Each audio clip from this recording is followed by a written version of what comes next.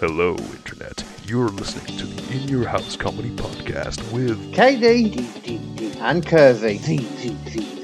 Now hold on to your butts. Keep your arms and legs inside the podcast at all times. Prepare to have an autographical orgasm in 3, 2, 1. Hello, all you sexy people, and welcome to the KD and Kersey podcast, where we talk about all things weird and or interesting. This is the big 1-0 episode 10. As always, I am your resident stand-up comedian and all-around creative juggernaut, KD Hinken. And making his return to the podcast at a weight of I do not actually know and a height of 7 foot when you include the quiff, the undeniable, undisputed musical maestro of the KD and Kersey podcast world, the phenomenally passable AJ Kersey. Thank you. That was a great introduction this week. I think that tops any introduction you've given me. So yeah, thank you. I could feel the energy coming out of me when I was doing it. I felt it. I felt it. I love it. I love it. More the same, please. How have you been? I wasn't here last week. Being very good, man. Yeah, we had Nathan on last week, as you know, as we was talking about. It was good. Chatted a lot of random shit. To be fair, had to cut a lot of shit out too. To be fair, because we chatted too much random shit. Were you like into 3 hours long? And no, not that long. No. Oh, okay, fair. No one can deal with this for 3 hours. Come on. True. So what you been doing then, man? Tell everyone about your holidays and whatnot. Took my first trip to North Wales. Only passed my driving test in January, Carl. Oh, well done. Yeah, first trip with fiance. So we took a trip to Wales. It was supposed to be our wedding, actually, within that week. So we've moved it to next year. So we decided we're going to go away. I think I remember you saying that before, actually. Yeah. Turned out quite nice. Really nice break, man. So just what I needed. Yeah. I think that's smart as well, the way you did it, like waiting for the stuff so you can do it properly and all that. Yeah. Just smart, man, yeah. Definitely. That's me. I'm smart. What can I say? I can't help it. Just too damn bright for y'all. But yeah, man, last week's in general was good. I mean, what did we cover? We did the Tic Tac UFO, right. Which is crazy in my opinion, all that stuff. Like the fact that it's been declassified, did you hear the quote in that at the end of it, I think? No, but I know we've mentioned Tic Tac videos before in previous episodes, and I know you love UFO stuff. So it's something I've read about, previously anyway. Yeah.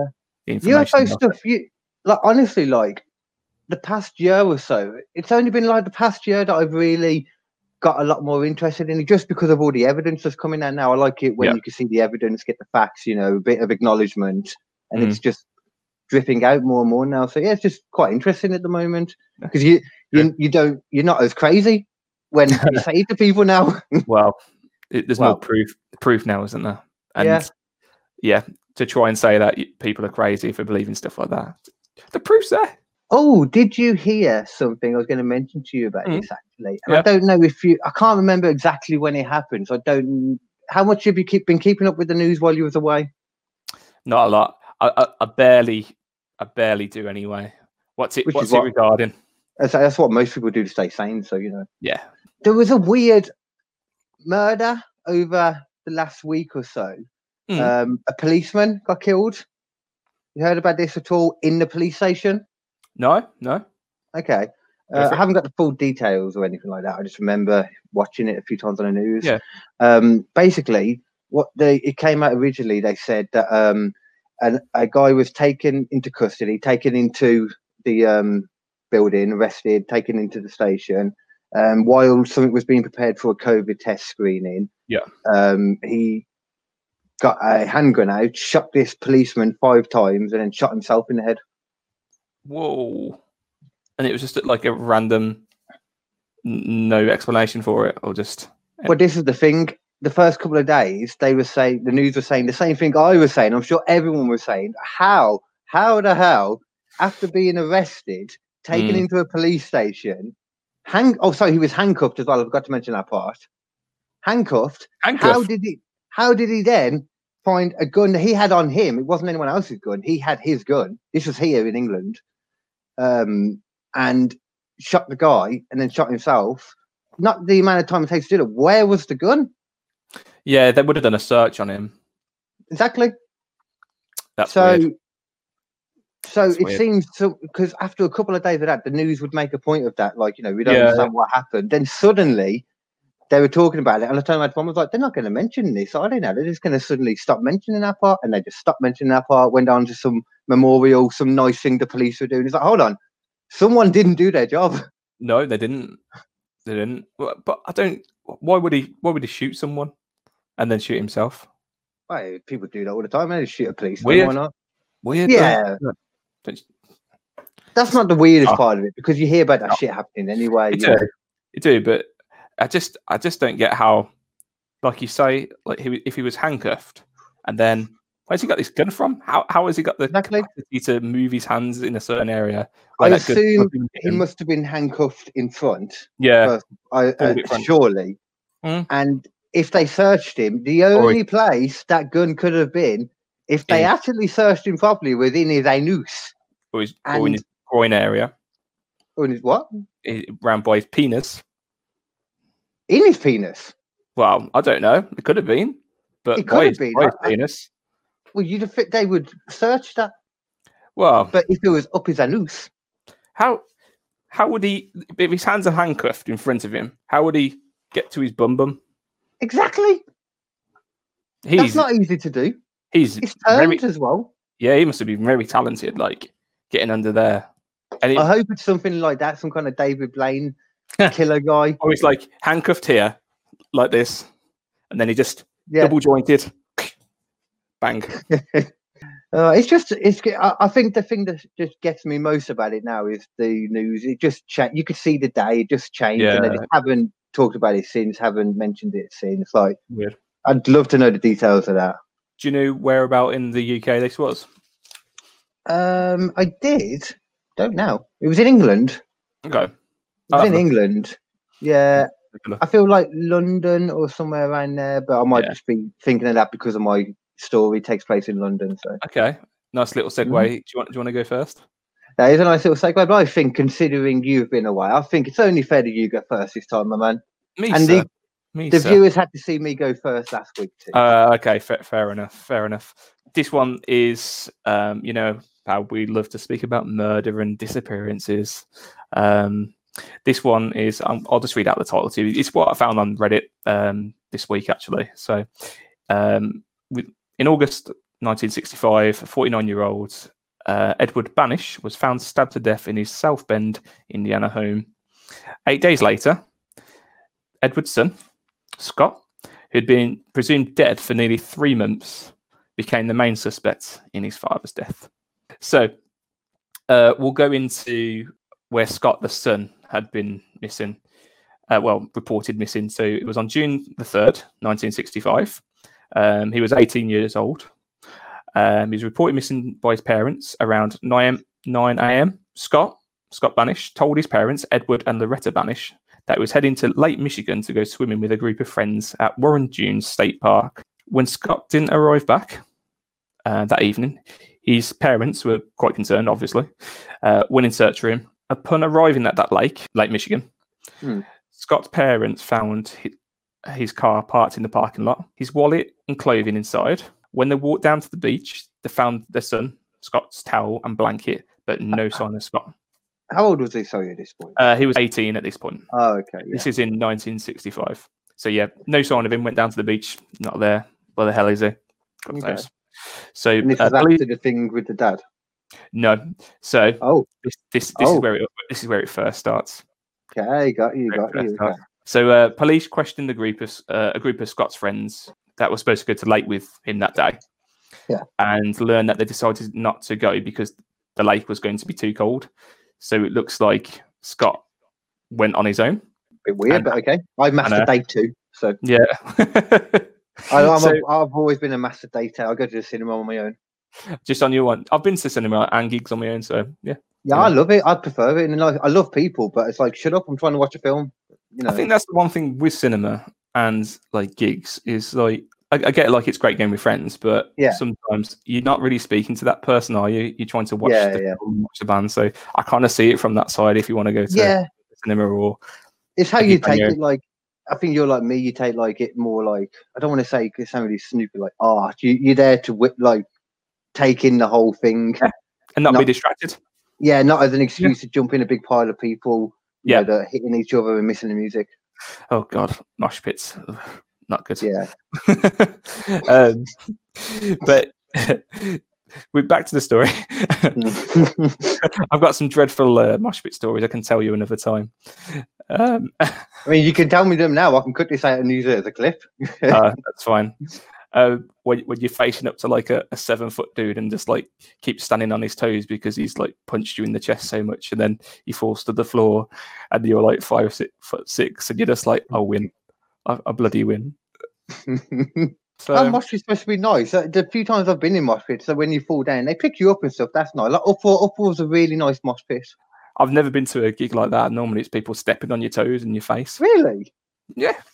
Oh, every time I've done it, it's been like a community kind of feel where they pick you up. Like, that's the thing. You fall down and you get picked up straight away, so you can't hurt yourself.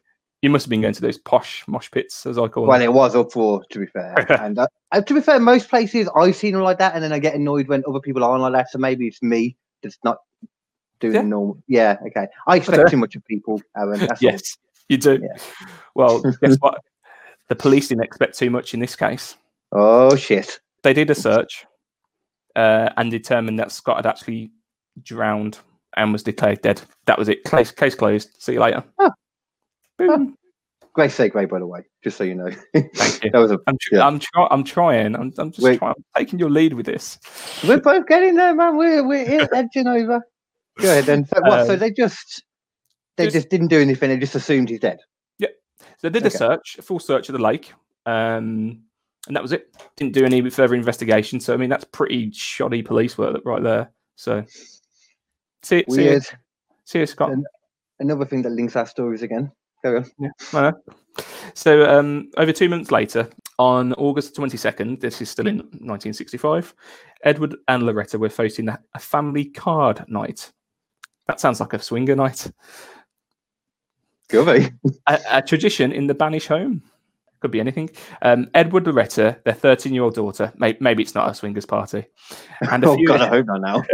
And a few other friends and family members were playing cards in the basement game room of their home when Edward decided he was tired and wanted to go lay down upstairs. So Edward's the dad. Yeah.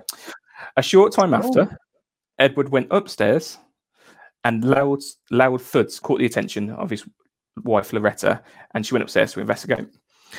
So, Loretta found Edward standing in the living room near the open front door of their home, and he was covered in blood.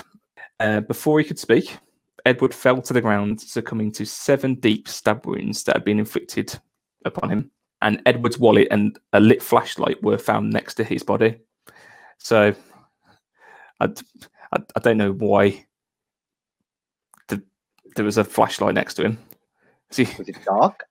Maybe it's dark, or it was the first thing he picked up to try and hit his attacker with. I'm not sure, but the attackers had. Or it was the attackers.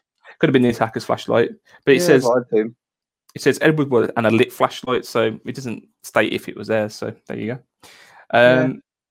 It was determined that Edward, who'd been he was actually a military man in his years, was attacked by an unknown intruder who had gained access to the house via a small window on the first floor of their home. Police originally theorised that he may have surprised a would-be burglar, and he sadly died. Good old Edward. But on the 31st of August, Loretta Banish received a call from the sheriff. What was the last name? Banish or Banish, Banish. I thought you said Vanish then for a second, and that would have been great. Their last name was Vanish, considering what's going on at the moment.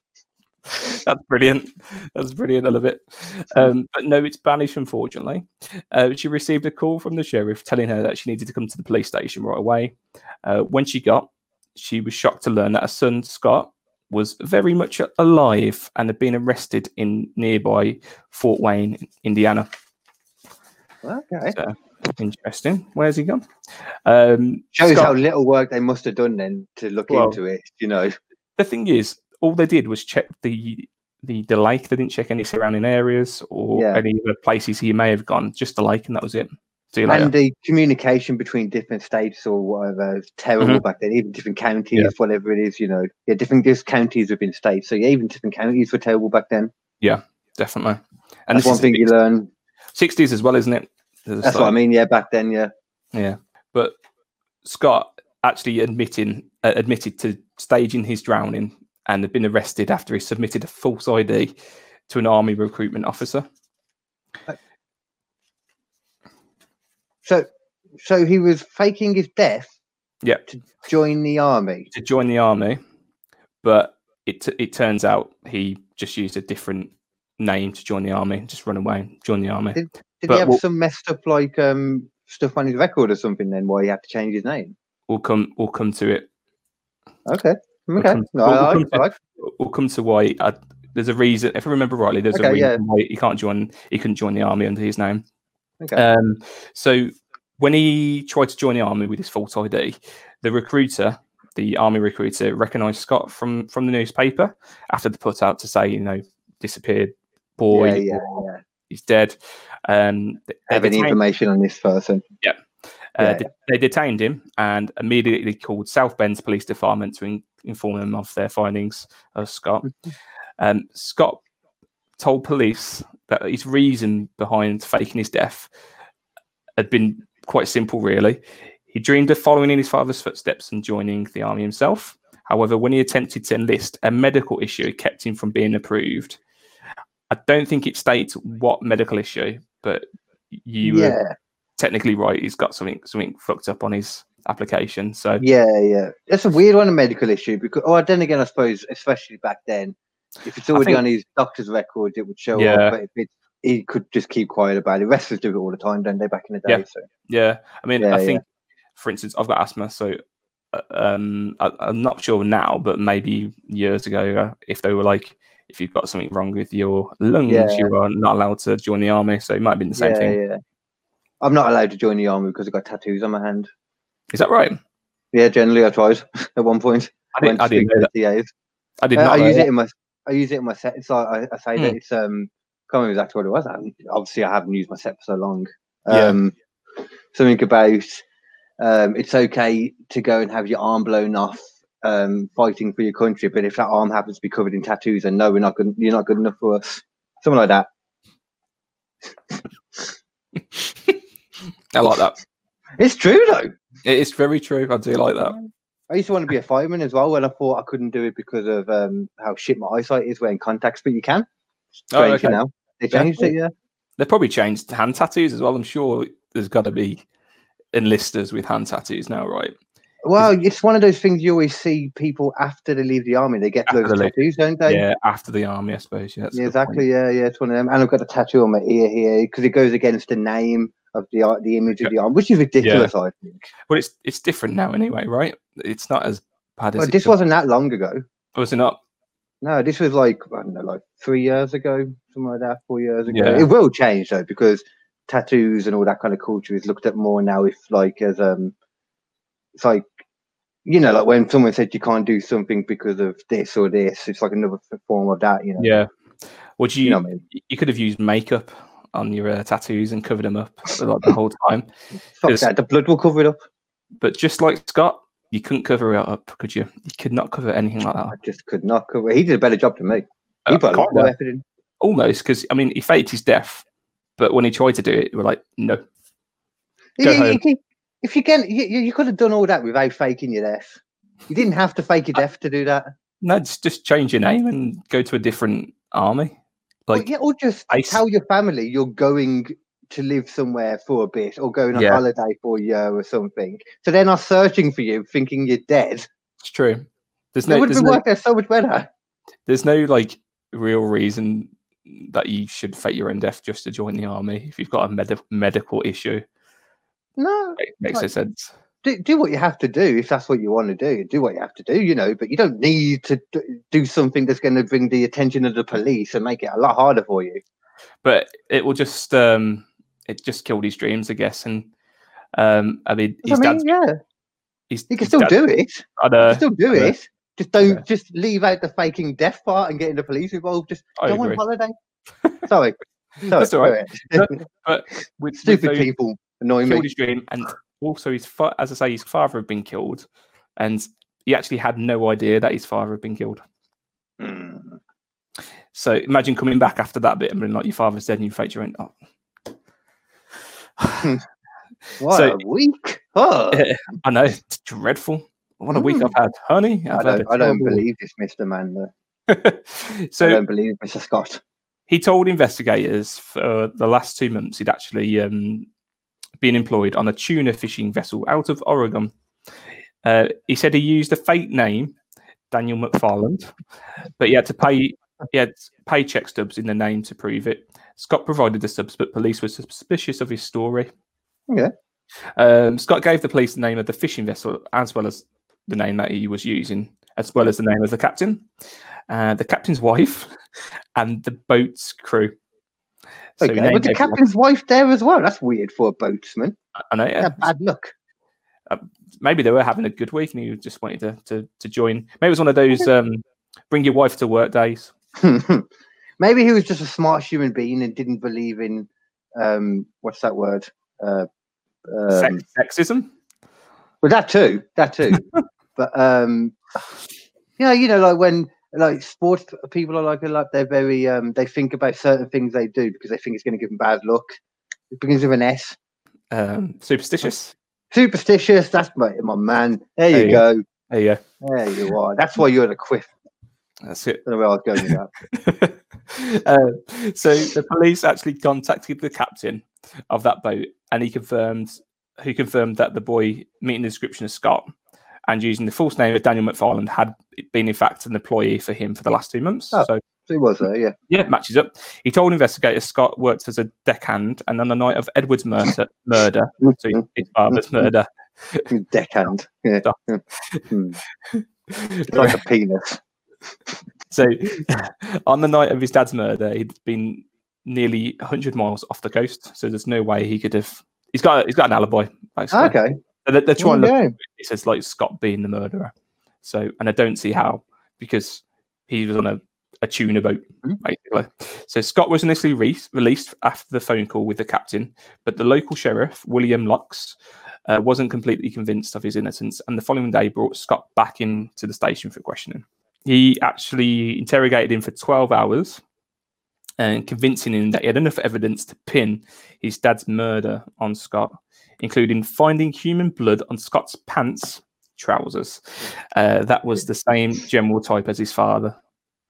And that's God, yeah. This is back when they only had the blood type, which is stupid. It's such a huge margin. It's pointless to even, bring that up in court.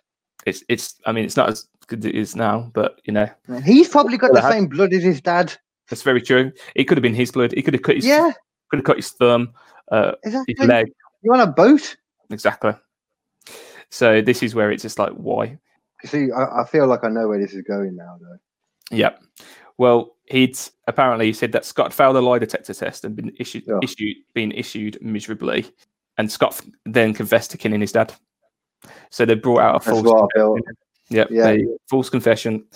He was arrested. All the terrible stuff, like the lie detector stuff. I hate the fact that rubbish. They still use that in America, like when they're talking about someone not agreeing to help out the police. They say they didn't agree to a lie detector test as if it's a bad thing. Like, no. Yeah. But if you're an anxious person, for example, it'd be ridiculous because it would pop up just because you're nervous. I'd be so nervous on a lie detector. I wouldn't be able to pass it at all. I'd be, as soon as you're aware as well, that if you're thinking about this and you're getting nervous for a second, that will make it happen. As soon as you're aware of that, you'll do it just for that reason. Yeah. Well, obviously, man. Sorry. No, it's fine. You can see where it's going because after he was arrested, he recanted his story, claiming he'd been pressured and threatened by Sheriff Locks into believing he would spend the rest of his life in jail. There you go. There's way too many. There's a whole series. I think there's 2 seasons of it now on Netflix called Confession Tapes, something like that. I love that show. It's really good. It makes you so angry, doesn't it, though, when you're watching it. So frustrating. A couple of them were a bit dubious, but a lot of them, I was like, "This is wrong. This is so wrong." But it just goes to show the justice system in the United States is completely different to ours. But I mean, ours ain't much better. It's not much better, but especially back then, anyway. This is the '60s. You said in it as well, and this still happens. It does still happen. This is 65. But the thing is, as soon as the jury hears confession, whatever happens after that, it's so hard to change their minds. Definitely. Well, this is the other thing as well. When he said you'd spend the rest of your life in jail, the word he used was innocent or not. Oh, fucking hell. So cheers, Sheriff. According to Scott, the sheriff had offered him a deal: confess and get probation for involuntary manslaughter, go to trial, be convicted of murder, and serve a lifetime sentence. And then Scott, out of fear, just confessed. Yeah. So, of course, yeah. There you go. I'm guessing all of that, what you said, building up to it, and what he said beforehand, wasn't included in the court or any of the evidence. It was just a recording of him saying, "I did it." Yeah, that's basically. Yeah.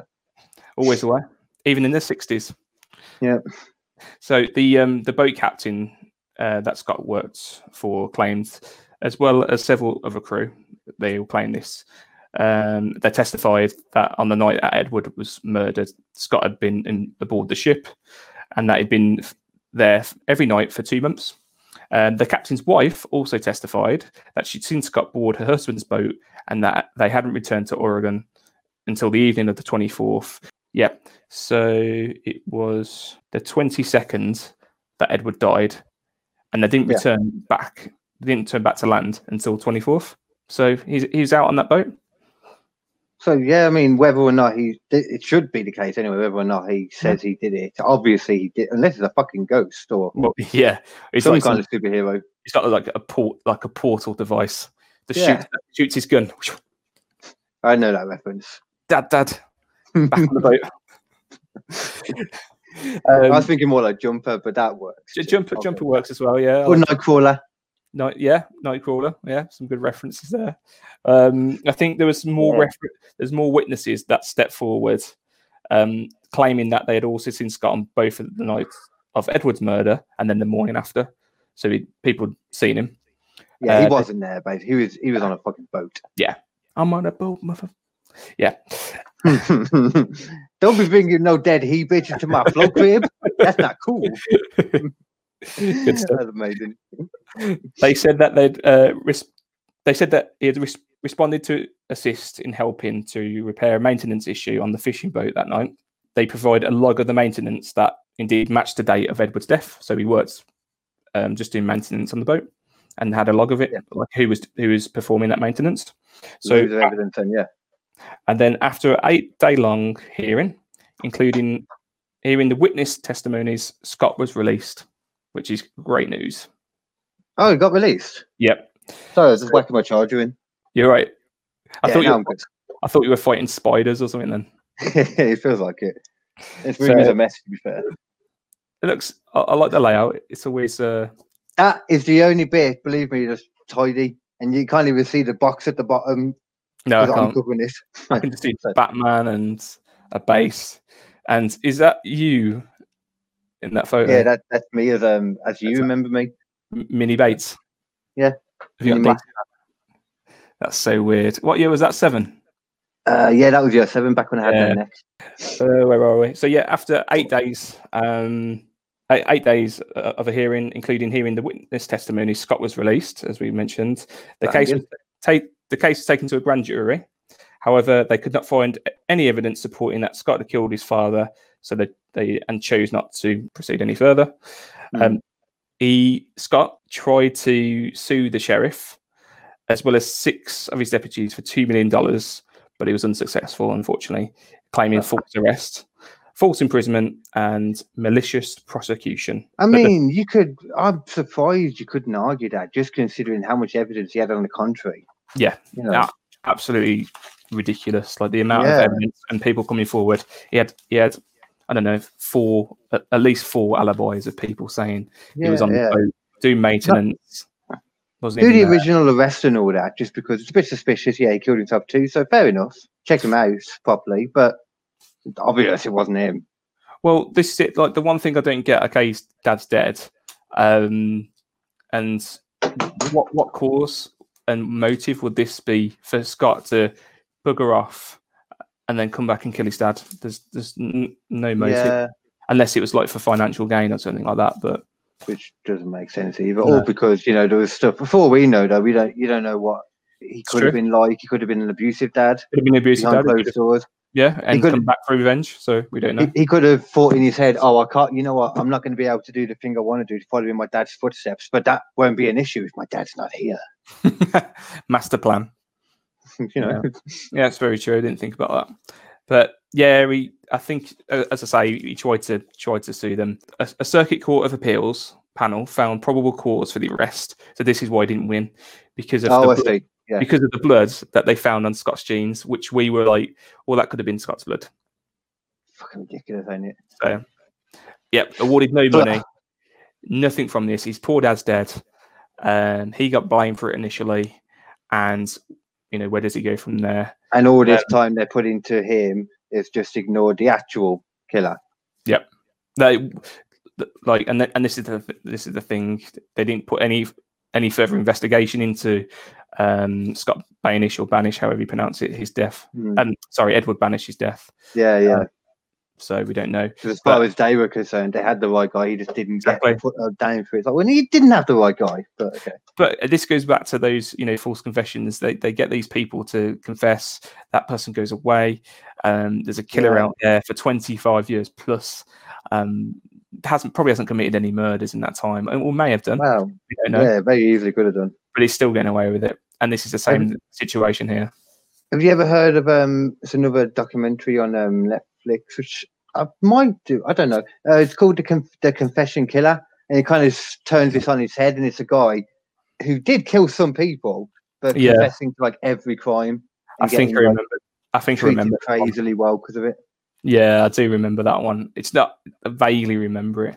I've watched so many of those ones on Netflix now. It's crazy, like the amount of ones they pump out.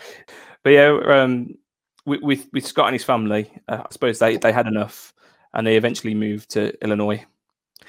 So packed up and left, moved to Illinois. Nothing was really heard from. The case remained unsolved, and Scott actually died eventually because in 2015. And his obituary in the DeKalb, Illinois newspaper stated that he worked at Northern Illinois University as an electrical foreman for over 20 years and was a DeKalb Public Library Board member. So it seems like he had a decent job. Yeah, he seemed went out to live a decent life, but so he went back to his normal life, did he? In the end, then eventually, yeah, I suppose after not, receiving.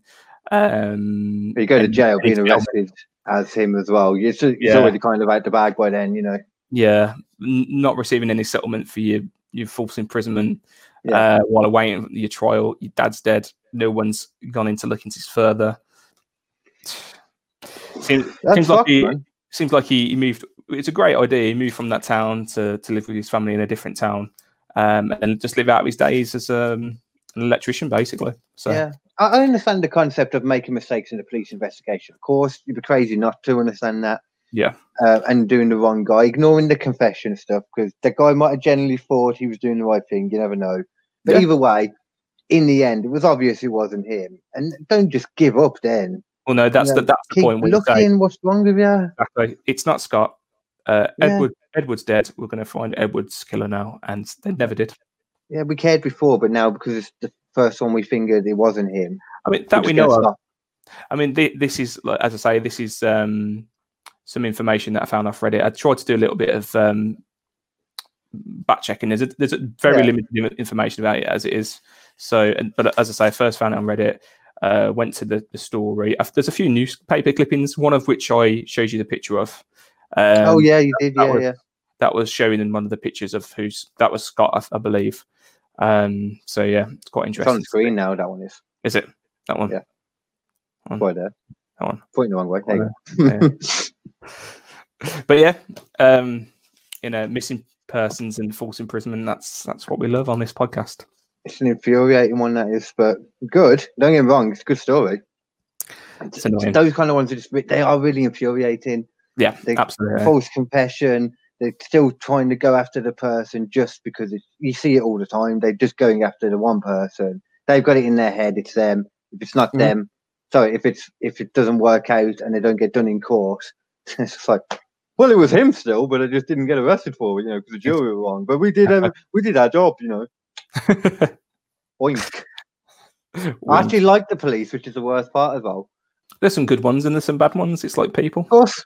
Yeah, that's the thing that is really annoying. People make out they're all terrible. So how can they all be terrible? They're literally going to do a job where they know they're going to get some shit as well. Yeah, definitely. And be in danger. And they do, it's not a well-paid job either. Not the best at all. Great pension though, but not the best well-paid job. There'll be something to it, yeah. Yeah. But I'm saying all this as well because a lot of my story revolves around the police fucking up, and it's a lot more recent and in England. So Yes, that's what I like to hear. Nobody's Priority Clothing is available right now via Facebook and teesprung.com. Use promo KDPromo to receive 25% off. That's KD Promo with zeros for the O's. But remember, that's zeros in the place of the O's. I've repeated that twice. Help support the channel by buying some sexy ass clothes today. Katie and Kersey merchandise coming soon. Nobody's Priority Clothing is sponsoring the Katie and Kersey podcast. They have a multitude of clothing with various designs that scream creativity. And unlike some of the people in my story later, they don't shout, "I'm a chav bitch." One kind of is actually. I'm going to have to cut somebody to say it. But Nobody's Priority Clothing, available via Facebook and teespring.com. Use promo code KDPromo now to receive a whole 25% off your order. Aaron, what was that code again? That promo code is KDPR0M0. It's not O's, it's zeros. Make sure you do. You get 25% off because we just can't help but give you the best deal at KD and Kersey. That was the worst one, yes. Right then, but it's my turn now, isn't it? Indeed. I'm looking forward to this. I wouldn't look forward to it too much. Well, you know what I'm saying. I know what you mean. There's a particular reason I covered this story. It's because I actually, what day are we now? So it's Thursday now. Yeah, Thursday now. It's Monday. It's Monday. It's Monday now. So last Monday and Tuesday, I believe it was, there was a 2-part drama special on ITV called Honor, and I watched it. Okay. Did you watch it? I did not. My mum has told me about okay, good. Weird. So this is based on that because I watched it, read into it, found out how much was real, how much of it was legit. So this is the story of the honor killing of Banaz Mahmood. And it's surprisingly not covered very much on YouTube. There's not that much about it at all. This is what I found strange. My mum was talking to me about it, and it's something I've never heard about before, but sounds like something I'd watch, and she'd watched it. Yeah, and it's quite recent as well, and it's all. Yeah. It also involves Birmingham and South London, so our area. Cool. Yeah. So let's begin then. The family lived in the same area of South London as. Oh, sorry, I've gone. I don't know why I skipped the paragraph then. Start again. The Mahmoods were a strictly traditional Kurdish family from Qualadiza in Iraqi Kurdistan. Mahmood, a name so nice you said it twice, and his wife Baya had 6 children and sought asylum in the UK in 1995 when Banaz Mahmood was 10. The family lived in the same area of South London as Mahmood's 4 brothers, including Banaz's uncle, Ari Mahmood, who was Mahmood's younger brother, but was considered the head of the Mahmood family. You're going to hear Mahmood a lot in this. That hurt, that did. In 2002, Banaz's older sister, Bakal Mahmood, who was 2 years older than Banaz, fled the family home after she said she was being abused by her family and forced into a marriage she didn't want to take part in. So she left. Yep, fair. She spent some time in foster care and eventually lived in hiding, never leaving her house without wearing a full veil, as she later stated to the police that her father had threatened to kill her. So she wasn't, like they're a Muslim family, but she wasn't a practiced Muslim. She pretty much announced the faith for this. Yeah. Well, just not a full devout Muslim by the sounds of it. So she wasn't wearing a hijab for religious reasons, just purely to hide her identity from. Mahmoud's inability to control his older daughter's actions were viewed as a weakness in the Kurdish community, something he did not in any way want to repeat it again. So that was what happened in the past with Banaz's older sister. But now on to Banaz. At the age of 16, Banaz Mahmoud was also forced into an arranged marriage with a man from their homeland of Qualadiza. Banaz would describe him as being 10 years older, illiterate, and having an old-fashioned mindset akin to someone from, and I quote, 50 years ago, as she put it. She would actually come into contact many times with the police during her marriage, accusing her husband of rape and physical abuse on multiple occasions. Whoa, okay. And that brings me on to the first video, because we have there's not that, considering she has quite a few contacts with the police, I find it really strange. There's only one video of all of the interviews. Like, this is the only video footage of any of the interviews I could find. Yeah. Which is strange. I was just 17 there. And some of the times it was in the living room that he raped me. Or in the bedroom. I was only 17, so I just let him do what he liked. Whenever he raped me, it was like I was his shoe and he would wear it just whenever he felt like it. And because he had kicked me so much, like, in the head, my lips were bleeding, my ears were bleeding. From then, I couldn't remember things so good, like when he kicked my head in, that really affected me. Like, now I've got loss of memory, I can't remember things. And most of the times when I'm cleaning my ears, it bleeds. Yeah, that's bad. How old is she? Do you know how old she is at that point? That was 2005, so I believe she would have been around, I think it was around 19, actually, looking at the timeline here. Yeah, it would have been 19, 20, because most of it happened during that time. So yeah, fair. But the worst part about that is the pleas were ignored by not only the police, but her own family as well. She was simply told that leaving her husband, by her family, she was told that leaving her husband would bring shame on their family. So obviously a lot of this is going to cover the archaic traditional views of a lot of religions, not just this. These are a Muslim family, but it's not just Muslims. A lot of the old, like Christianity, not so much now, but still very prevalent back in the day, even like 50 years ago, and in America too. Yeah, definitely. But obviously with Muslim Islam faith, it's the oldest religion as well. So there's loads of people. It's such a big religion too. There's loads of people that still look at it in the old archaic manner.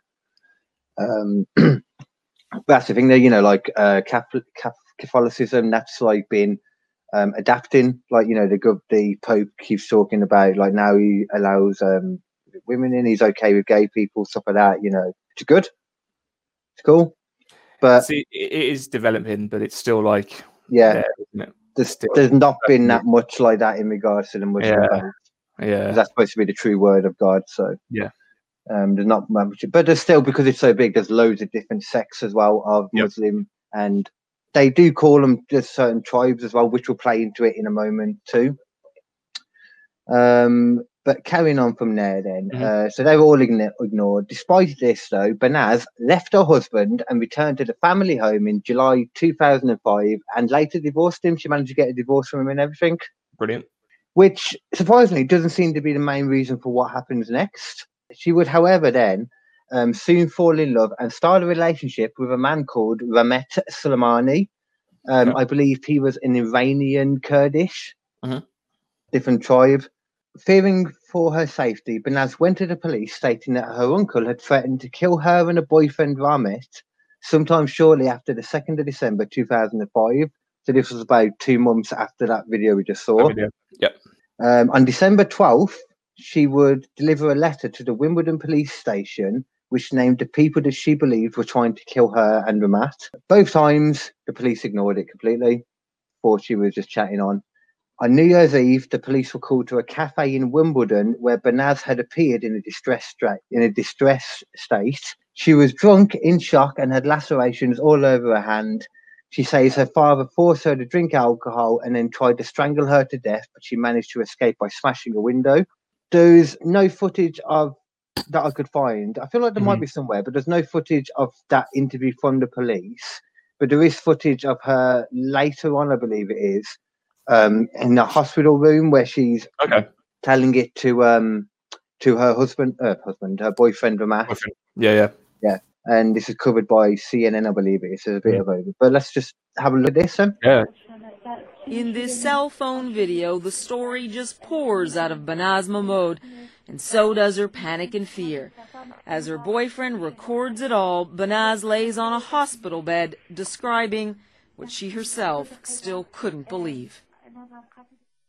It was New Year's Eve 2005 in London, and Banaz's father, an Iraqi Kurd and devout Muslim, told her to grab her suitcase and go with him to her grandmother's. There, she was forced to drink alcohol to prep her for what was to come. She says, I finished the drink, I finished all of it, and then he got up, she says, and left the room. Banaz says when he came back, armed with surgical gloves, she was sure he would try to kill her. She ran from her grandmother's house, smashed a window, hysterical, as she called for help. She ended up in hospital that night, her boyfriend at her side. She told police the whole story. Her family wanted her dead. Oh, that's dreadful. Bad parenting 101. That's putting it very, very mildly, Aaron. That's what I'm here for. Okay, then. So, so after that, then, however, the policewoman that interviewed her did not believe Banaz and described her as manipulative and melodramatic, going so far as to recommend charges of criminal damage for the window she broke during her escape. Come on. I know. It's fucking ridiculous. Stop it. I think there was some racism involved in this somewhere. Yeah. I do think so. On 22nd of January, an attempt at kidnapping Ramat was attempted but failed. Ramat and Banaz reported this to police separately, and Banaz was supposed to return to the police station on the 24th of January. Unfortunately, she never arrived. I kind of know where this one's going. You can kind of tell. She was never seen again, basically. Let's put it that way. I might as well just say it at this point, yeah. How's it feeling so far? Just feeling sorry for the poor girl. Like, she seemed like such a sweet young girl, just wanting to live a life, and it's just terrible, evil, psycho father. And the police just failing her too, just ignoring them. Police just didn't help whatsoever. He gave a letter saying, like, these guys are trying to kill me. Did you say it was naming them? Was it Wimbledon? Sorry, Wimbledon was the station she went to. Yeah, it was South London in general, the area. Got you. The next day, Banaz Mahmoud was officially reported missing by her boyfriend on the 25th of January after he was unable to contact her for over a day and a half. However, the police still did not take the initial report seriously. You can see why this was after I watched the drama. Yeah, I was thinking this can't all be real, and then finding out how much of it was real. Like, oh shit, man. Yeah, so I had to cover it. Right, really. And because this is the issue I have as well with a lot of why I have so many issues with religion, is the archaic views that go behind it. The good part of it are lovely, like the charity sides of it, the empathy sides of it, the just being nice to people and all of that. But then some of it, and especially with like, actually, I say that actually, most religions are pretty detrimental to women originally. Some have just been modified more since. Yeah, definitely. Okay, so the police did not take the initial report seriously. This was due largely to the fact that the parents, Mahmoud Mahmoud and Bayem Mahmoud, portrayed themselves as an easygoing, tolerant family. They also reportedly pointed out that it was normal for Banaz to stay out overnight and insisted that she was not a missing person. And the police, they made a point of this. They said, like how they always do stuff for the family. So this was the family telling them, no, it's cool, chill. Yeah. So, and they bought it. Her boyfriend, Ramat, though, however, refused to take this and effectively harassed the police until they were forced to take it seriously. Until they're forced to start doing something at least anyway. No, I was going to say, he's very determined to find out what happened to his, young girlfriend. And as he should be. Due to this ongoing pressure from Ramat, the police took in Banaz's parents and uncle for interviews and searched their homes.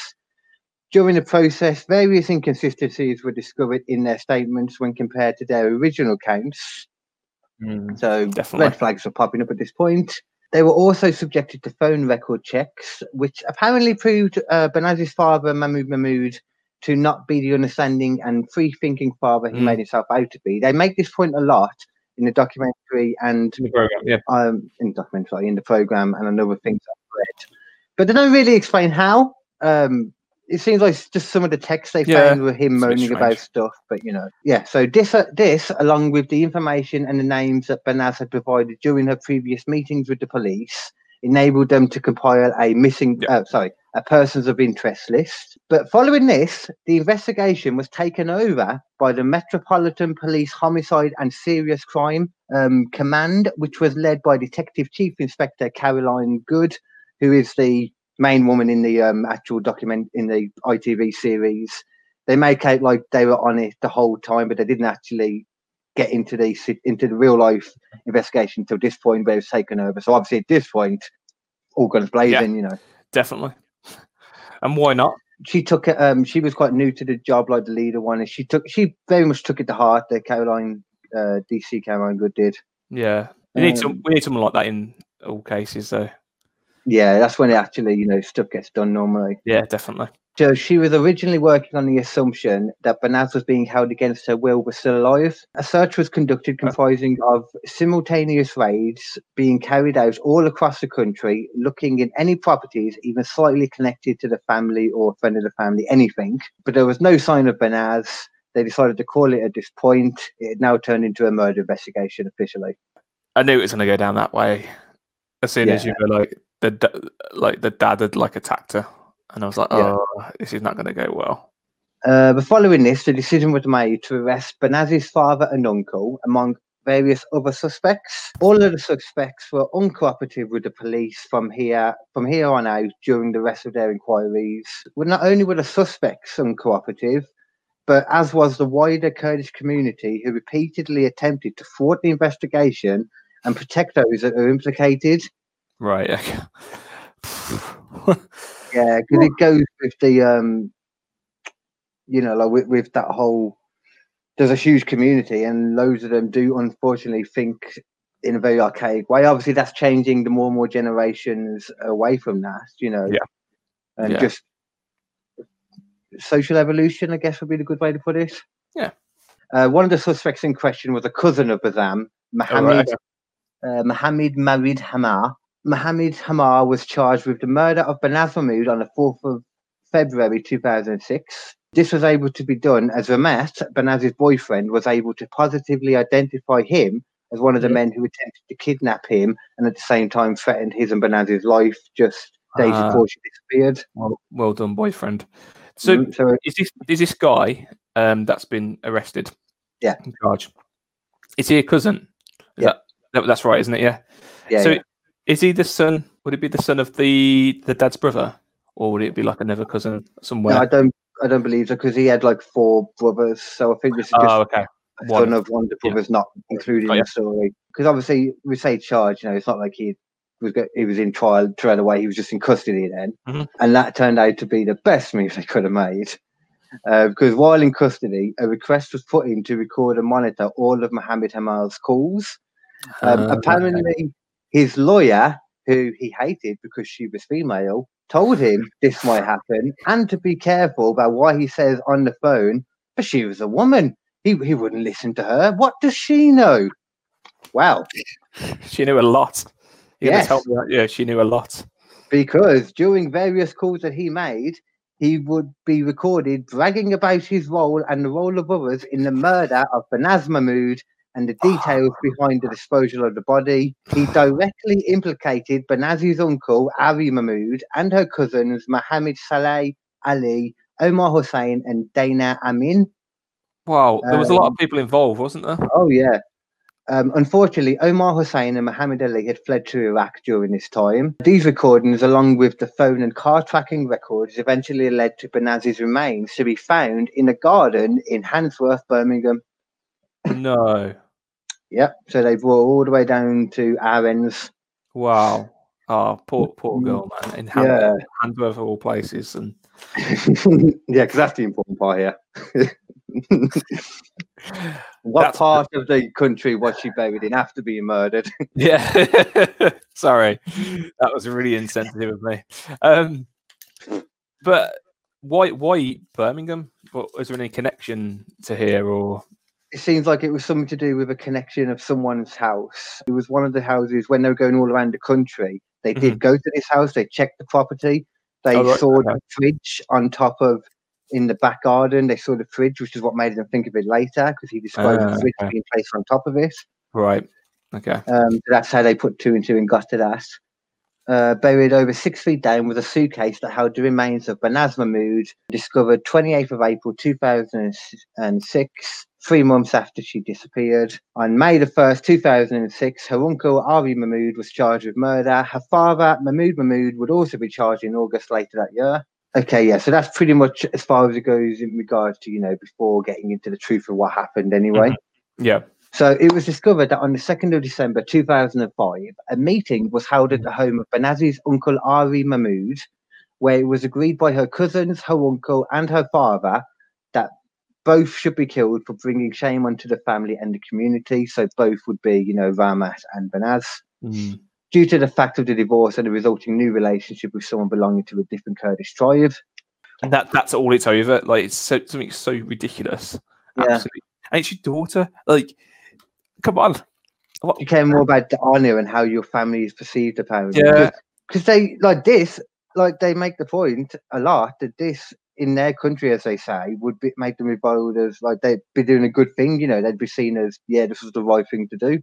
Obviously, in the more archaic parts, but which is just messed up, which is just come from the religious side of it, which, like I said, man, it's hard for me not to bitch about religion when I read stuff like this. This is where it all comes from for me. Yeah, fair enough. Because it's just basically brain control, man, to a point. Mind control, sorry. That point is with I mean, all power to people who want to have faith and for religion. It's entirely up to them. But when they take things to the extreme like this, just because it's a different type of, I don't know, the cultures are very different, and wasn't going to be accepted. You don't go out killing your daughter for that, do you? Oh, I wouldn't. Well, no. Funny enough, we're normal people. I mean, I suppose it would be the same though if the daughter turned out to be gay. That would have been the same situation, unfortunately. And if you got with a woman and made a point of it as well, it's shame and all that. It's the honor of the family. It's just ridiculous, man. Yeah, so absolutely. It's a weird, it shows a different level of thinking in different parts of the world and stuff. Yeah, but like you said, not all religious people at all think like this. A lot of religious, all the religious people I've met, the majority of them, have been the most lovely people ever. Yeah. Although they are all technically selfish, there is no such thing as a religious person doing a unselfish good deed, because everything they do is to get them into heaven. So nothing is unselfish. Yeah. Motherfuckers. Anyway, Ramat testified that against the Mahmouds, despite the threats from the Kurdish community, and was even taken into the witness protection program before the trial. He was taken in and after. Banaz's sister also testified in court against her family, but hid her face behind a screen in court in fear of retaliation by the Kurdish community. So she wore a hijab there as well to cover her up. And then once she got on thingy, she lifted the veil up. I guess also making the point, I'm not wearing this for religious reasons. I'm doing it because I'm trying to protect my identity. I've just got visions of Vince McMahon in my mind right now. The higher power. Yeah. It was me, Mahmood. It was me, Mahmood. It was me, Mahmood. It was me all along. I can't wait for the stuff to come out about Vince McMahon after he died. Yeah. That's when it all comes out, It's racist, homophobic, sexist, anything, Nazi. I mean, we know a lot of stuff. We know he's very abusive. It's probably the best way. Yeah. But there's more stuff, we know little bits about the Snooker murder that he covered up. Oh, and Scott Hall as well. Yeah, he killed someone, didn't he? Yep. and he still allows him into his company. And when he was younger, wasn't it? Yeah. Sid Vicious tried to kill Arn Anderson, I think it was, a few times. Really? I've never heard that. Never heard that. They had a fight, and he went back up the one time with scissors or something. No, I've never heard that. Arn wrestled him away from him and stabbed him up a few times. And then I believe that was one of the times. Actually, I think it was WCW, because then I think Sid left WCW after that. Yeah, I think there would have been WCW. Arn Anderson would have been in WCW when Sid was there. So yeah, definitely. Anyway, I keep forgetting to get into this. Okay. So they also testified. So Banaz's father, uncle, and Mohammed Hamar, the one in custody originally, were all found guilty of murder, among other lesser charges. The father, Mahmoud, was sentenced to life with a minimum of 20 years. Uncle Ari was life with a minimum of 23 years. Mohammed Hamar was life with a minimum of 17 years. Her cousin, Dana Amin, the one we mentioned, was given 8 years for lesser charges, including perverting the court of law and preventing the victim's lawful burial, because he, from what I gathered, the main thing he did was he supplied the car and transported her to Birmingham. Right. Got you. Probably helped to bury her too. Both her cousins who were involved, Mohammed Salih Ali and Omar Hussein, had fled to Iraqi Kurdistan after the murder, like we said. In October 2007, Scotland Yard were notified that Mohammed Ali was in custody in somewhere where he killed a teenage boy. You did so well up until that point, it just made me laugh. I'm sorry. Oh yeah, I know. Sulaimania, we'll go with that. Yeah. He'd killed a teenage boy in a hit and run incident, so he'd killed another guy now. Oh, okay. Shockingly, he was extradited in June 2009 in what was the first ever extradition from Iraq to the United Kingdom, a move described by DCI Good as making legal history. He was also found guilty of the murder of Banaz Mahmoud, and sentenced to life with a minimum of 22 years. So they got him from Iraq, man. That's crazy. Never happened before. Yeah. But more, yes. Hussein, the other one in Iraq, had been hiding out in a remote area of Iraq, shielded by his brothers, one of whom was Peshmerga, and the other a member of the Asayish security services. Yeah, that was right. Yeah, that one. During a dispute with one of his brothers in December 2009, he was actually shot in the leg and was duly arrested when he presented himself at the hospital, because by this point they were already aware of him because of the last one. Yeah. But he insisted that he wasn't actually in the United Kingdom at the time that Banaz was murdered, and it was a case of mistaken identity. Okay. However, UK welfare benefit records and photographic evidence from a previous arrest proved otherwise. And he was also extradited in March 2010. Oh. He would also be found guilty of Banaz's murder and sentenced to life with a minimum of 21 years.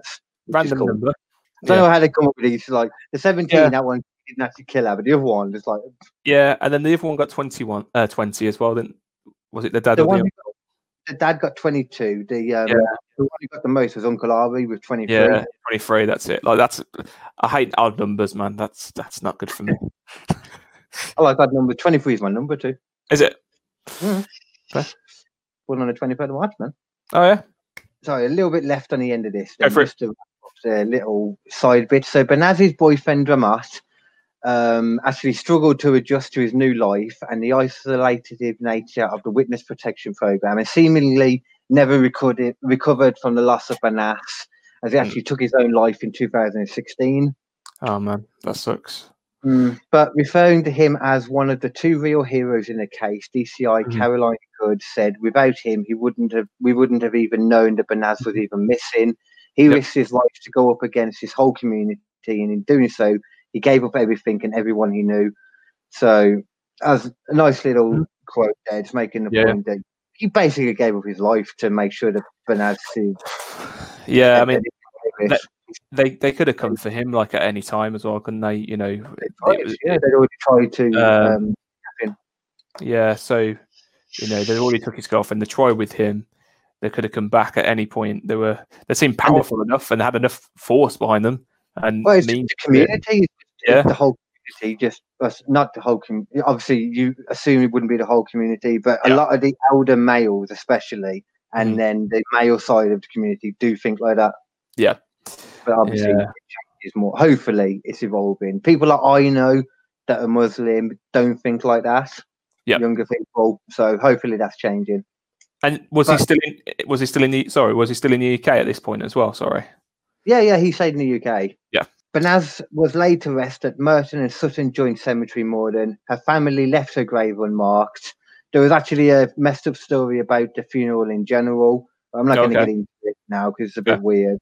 But on the 26th of June 2007, a memorial service was held for Banaz at Morden Assembly Hall, following which a granite memorial headstone was placed at the grave site. Her family did not attend either services. The purchase of the gravestone was arranged by the Iranian and Kurdish women's rights organisation, police officers, and even the lead prosecutor, Nazir Afzal, who was among the people that contributed. So she's got a nice gravestone now. It's how they end the drama. So it's a nice little ending, I think, to that. Yeah, definitely. Nice bow on the top. Yeah. But that's the honour killing, or the so-called honour killing. Yeah. I like the title of it now. It makes so much more sense. My mum did explain a little bit to me, but I always tell her not to explain stuff too much because she goes into it and then like she gives away the endings and stuff. I'm just like, no, stop. Let me find out for myself. I mean, I would still recommend watching it because it's a good watch.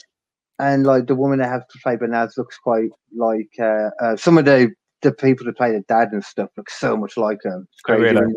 Yeah, we love the actual person. They've done a really good job with the casting. No, that's brilliant. Regardless of you talking to me this, I was going to watch it anyway. So it's piqued my interest even more now. So thank you. Cool, but I think we are done again, man. That's another episode all done. These are flying by sometimes, man. 10 weeks, and I haven't been a part of 2 of them. I feel a bit naughty, but hey, it's week 8 for you, but that's not the point. I know. Never mind. 8 weeks is still good though. One thing while I've got you, we're speaking about TV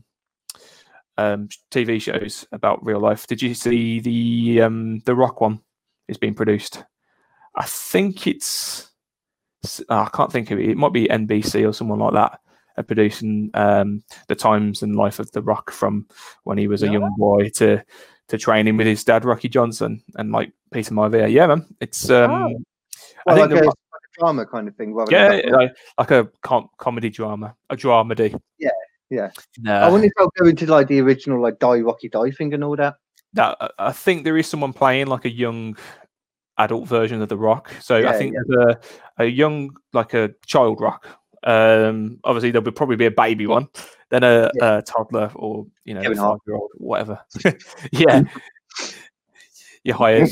And then there's like a 15-year-old Rock, and then there's like I think he might be one in his 20s. So the Rock was like what, 22, 23 when he joined WWF. So something like that, So when he made his like TV debut anyway. Yeah, 95 wasn't it? So 23. I think he would have been. So did you clock onto that during the Stone Cold session with Kurt Angle when he talked about how when he was originally doing his vignettes about like being all cheesy and over the top, he got that idea from how badly it went in the Die Rocky Die thing. So this time he purposely made the heel for me. I like that. Was cool. Did he really well, and like he was like so complimentary to Austin. I was just like, this is weird. I wouldn't have thought of him like that.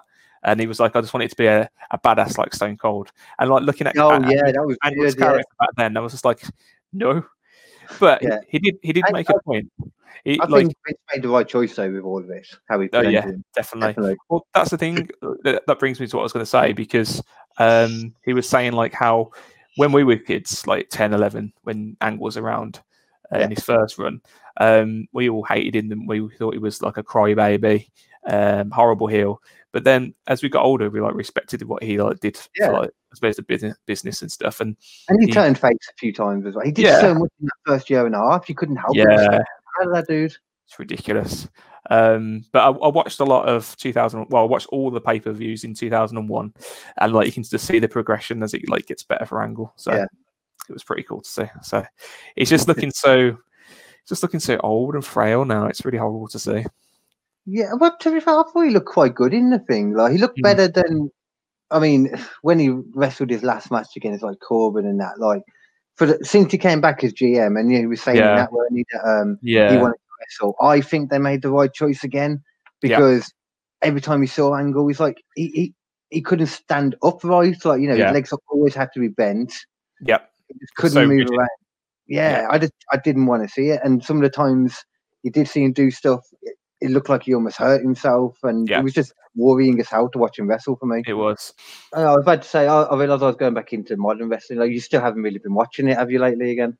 I watched, what was the last pay-per-view? What was it called? Clash of Champions? Yeah, that one. I watched that one. That was good, wasn't it, actually? It was all right. I liked the Roman Reigns match. I mean, again, there should have been a bit more to it, but I love Roman Reigns as a heel, so... It went on a bit longer than I was expecting it to, but I think that had to do with the Street Profits having to call off their match because Finger getting injured. Yeah. Which one was it? Angel Garza. Yeah. Not good. I really like him, but no, he got injured apparently. I know. Shame. I completely missed that match, like, because it was as it was going on, I was doing something, and I was like, I'm going to watch it, but I've seen this over and over again, and it's not going to end yet. It was one of them who just suddenly heard it end, and I was like, wait, what? It was over so quick. I think I was doing something myself, and I just turned, and and I saw the kick out as well, and I was like, what's going on? And it was the same referee that messed up the triple threat match at Mania a couple of years back with last year. That was so dreadful. That was with the women's match. Yeah. Like, it could have been really good. Don't get me wrong, it was good, sorry, but the whole I can't remember that well whether it was good the whole way through, but the ending fell apart, man. Yeah, the ending was like a backslide, wasn't it? And she had a shoulder up. Yeah, that's it. There's a lot of debate as well whether it was the referee's fault or whether it was Ronda's fault. Yeah, probably Ronda. Yeah, I reckon so. I wouldn't be surprised if she did it on purpose, to be honest, because she is that kind of person. She is. It's nice. Does not take stuff well. No, she does not. She got offended when they started booing her the one time. It's like, he's gonna go with it, Ronda. Sorry. That Jimmy. Was it Jimmy or Jay? I can't remember now which one it was. It would have been Jay. Jay was Jimmy's the one that's out, I think. Yeah. It was really good. At the end of it as well, it was like, fucking hell, I was popular. It's one of the times when you forget it's all like a work and that, I know, you're like, you're going to fucking kill him, stop. I know. Just hit him in the head. The ambulance match was a bunch of shit, though. Yeah, I feel like, it was a bit of a waste of time. I was looking forward to it as well. I like gimmick matches. Yeah. Not my favourite gimmick match. The best ambulance match ever was Kane versus Shane McMahon. Yeah, wasn't that? Did someone get Survivor Series? Is it? I know it's in 2003, though. I'm sure it was. It was Unforgiven. I think Unforgiven or Survivor Series. I think it was, but it was an ambulance match. I remember it being really good. Yeah. He gets. Especially to that. There was one where. God. No, I was just going to say, did he get chokeslammed through like the ambulance or something? I can't. That's remember. what I was remembering. Yeah. And he got something like that. And he got his balls electrocuted in the build-up. Yeah. There was also Kane tried to throw him into some big bin or something, but he got Kane in there and then he blew on fire or something like that. Yeah, if I remember rightly. Yeah. And Kane was going crazy. He was set fire to JR at one point, didn't he? Yeah, and Tombstone Linda McMahon. The worst Tombstone ever.